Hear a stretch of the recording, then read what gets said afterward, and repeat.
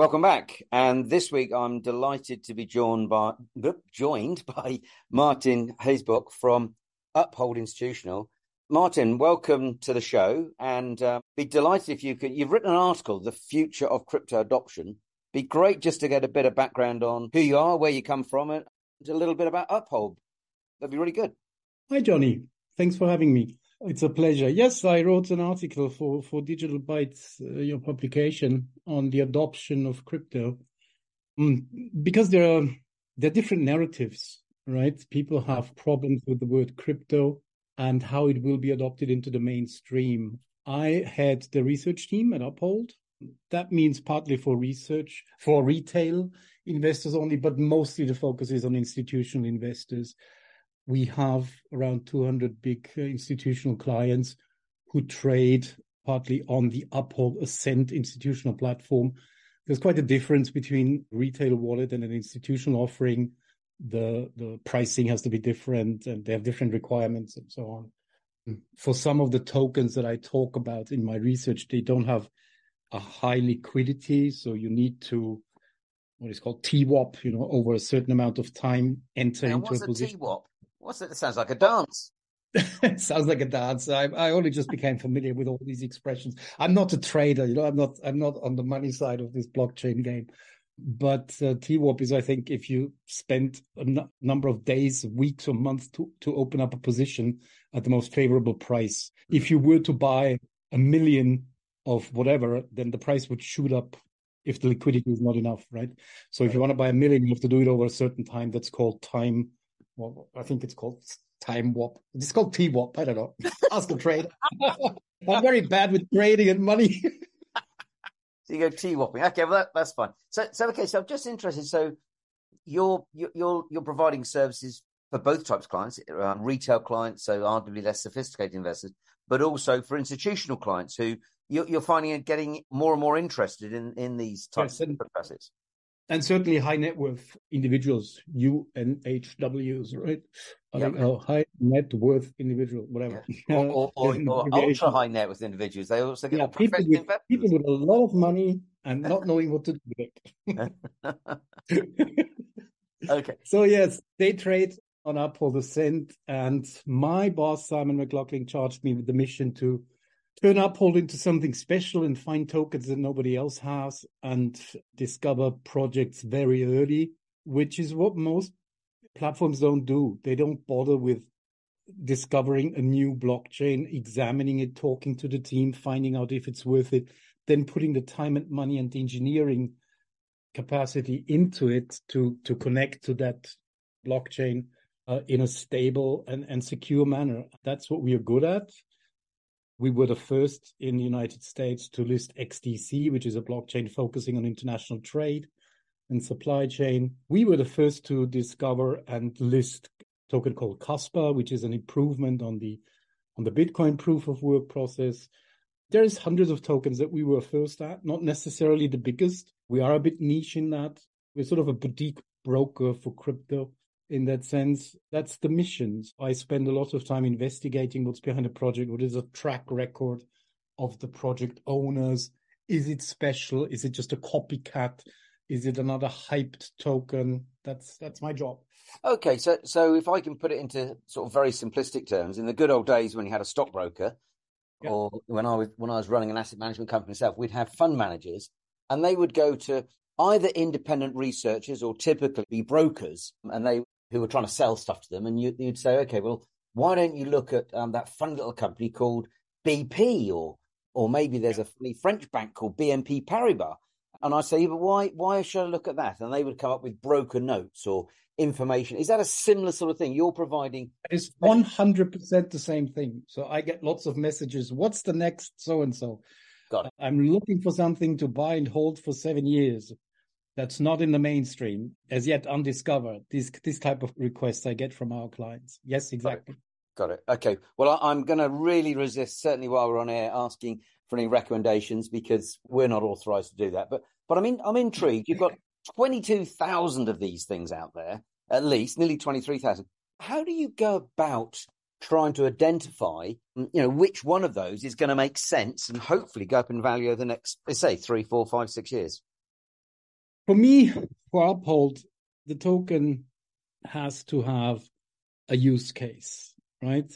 It's either very popular and supported by absolutely everyone that happens. There are basically no-brainers that you need to bring on the platform. But the ones that we discover, we were trying to look for actual use case. And I think the next 10 years will be, we're getting away from this sort of wild west of crypto. Mm-hmm. The days of the wild west are over.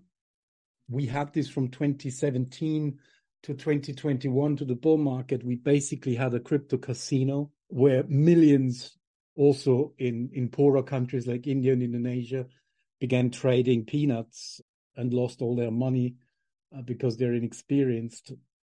This wild west of anything goes, and you can scam people with schemes. Somebody just got arrested from a project called Safe Moon, which built up. It was one of the slowest rug pulls in history, right? So they spent 2 years building an image of propriety and honesty and authenticity, and then turns out the whole thing was a big scam.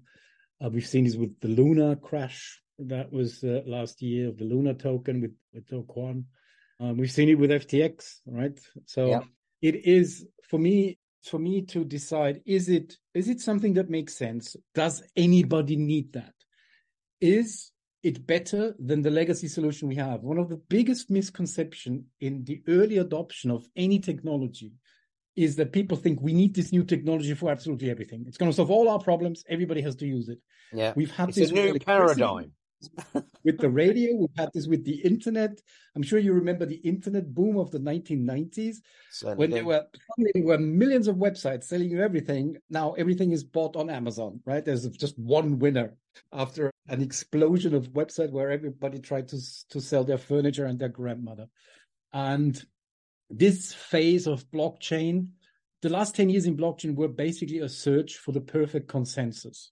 In a decentralized network, the whole problem of blockchain goes back to 1982, when David Chaum, the American inventor and scientist, wrote his doctoral thesis, which is called How to Establish, Maintain, and Secure a Network of Mutually Suspicious Actors. It wasn't Satoshi Nakamoto who started that. It was David Chaum who realized if you decentralize a computer network, you're going to have some bad apples in there.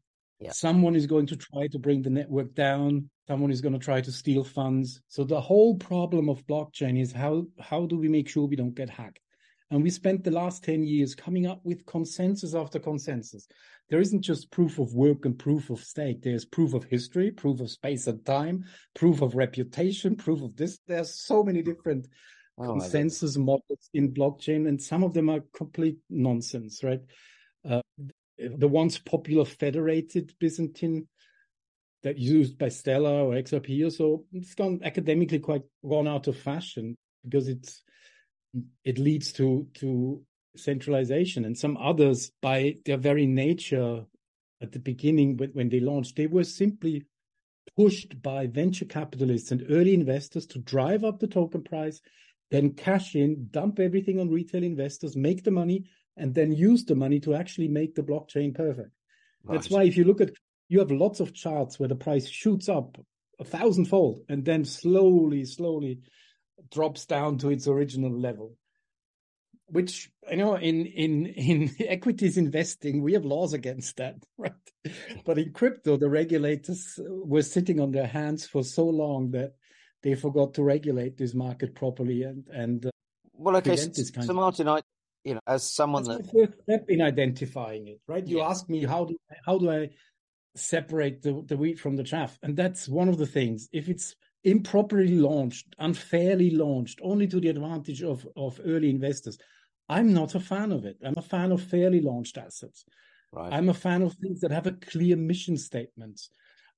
Many of the blockchains that are now in the top 100 were simply attempts to improve on Ethereum without ever having a clear use case, right? It was the experimenting phase. And many of them are running out of money, needing to sell tokens again and again and again to keep going, and still haven't discovered a use case. Without naming names here, there's quite a few of them that will disappear into the annals of blockchain experimentation, never to see the light of day again. So how many cryptos are you typically scanning in any 1 week?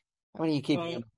It really depends. There are cycles where lots of them come online, and there are months where absolutely nothing new comes. We are now in this hype cycle of AI. Not a day goes by without a new blockchain AI project, and 90% of them are simply putting a skin or a new label on OpenAI's ChatGPT or similar solution. And some of them are completely revolutionary, like BitTensor. So by and large, the vast majority of crypto projects are made by young, enthusiastic programmers who just want to make money at the end of the day.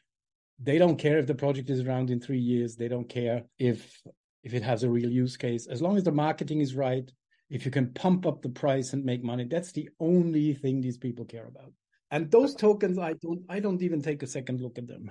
They go on my desk and they land in the garbage can. In the waste. All right. So Martin, obviously this is a full-time job, and if someone wants to follow you, whether you're an institution or whether you're an individual, they've kind of got to do it full-time as well. So do you see there being more and more interest in a managed version, some sort of fund that can take advantage of all this, but not be exposed to all the day-to-day monitoring and liquidations and wallets and all the other bits and pieces? Especially cybersecurity, the hacking, losing your funds, losing access to your wallet.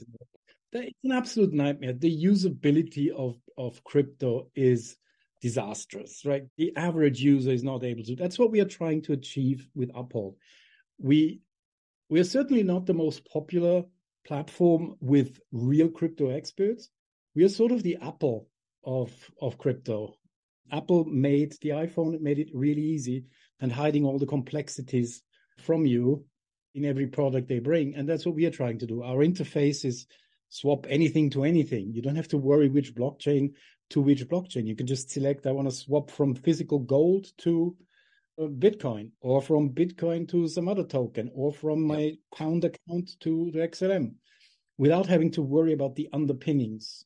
We're trying to make it easy. Most exchanges are very difficult to use. The learning curve is very steep for the average user. So there has to be a real revolution in UX, UI, user interfaces, user experience with crypto. Got it. But as I say, you seeing demand though from people saying, look, I've watched it, I'm really interested in it, I just don't have the time to follow your recommendations. Are you seeing more and more people looking and searching for fund solutions? Yes, they are. So I don't know how much I can talk about it because they're not live. But probably not. Probably best not to, in case you get shot. But I mean, not that bad. Any particular jurisdictions? Is it from Europe, America, Asia? I have no idea about all the legal sides, but we are active in the States and in Europe mostly. And we are looking at baskets of crypto projects that I find very promising to hold for a long time. And we put those in a basket, give it a token name. And that's, for example, the Uphold Big Three or the Uphold Future of Blockchain or whatever basket. Okay. They're not ready yet. I don't know if it's ever been launched, but we are looking at ideas. And this whole is very popular, right? Yes, very. ETPs seem to be very popular. Okay, and are you seeing genuine maturity in the crypto space, or is it still Wild West in many ways? First of all, there has always been maturity. Crypto is a very academic endeavor on the one side, with very bright minds. Emin Günsira of Avalanche, Dr. Matthew Niemerg of Azero, Fabian Vogelsteller, the creator of the ERC20 in Hamburg. So there's lots of extremely bright people, not to mention the team at Uphold, which have long years of experience in things like high frequency trading and in banking. Our head of sales is an experienced banker who has had a career with God knows what banks, Deutsche and American, Bank of America, I mean. So there is serious people in crypto, absolutely. It has been tarnished by the amount of forgive me, of dumb people moving in who simply have no idea what they're talking about, but they have a voice on X, formerly known as Twitter, and they have a voice on Discord channels. Yeah. And it has, to put a positive spin on that, it is educating people financially in a way that our traditional banking system was never able to. Yes. Right? Most people don't know what inflation is and why prices go up and They don't even understand compound interest. Including many of the politicians. Yes, not to mention no. So financial literacy has always been a problem. I swear that most of these crypto bros in their early 20s know more about money than people in their 50s and 60s who've never had a proper education in financial knowledge. Unfortunately, I think you're very right. Some people still think APR means you've got to pay it in April. Martin, really, if people want to get hold of the research or get hold of you, what's the best way to go about doing that? Send an email to either research or institutional@uphold.com. You can also find me on X, on LinkedIn.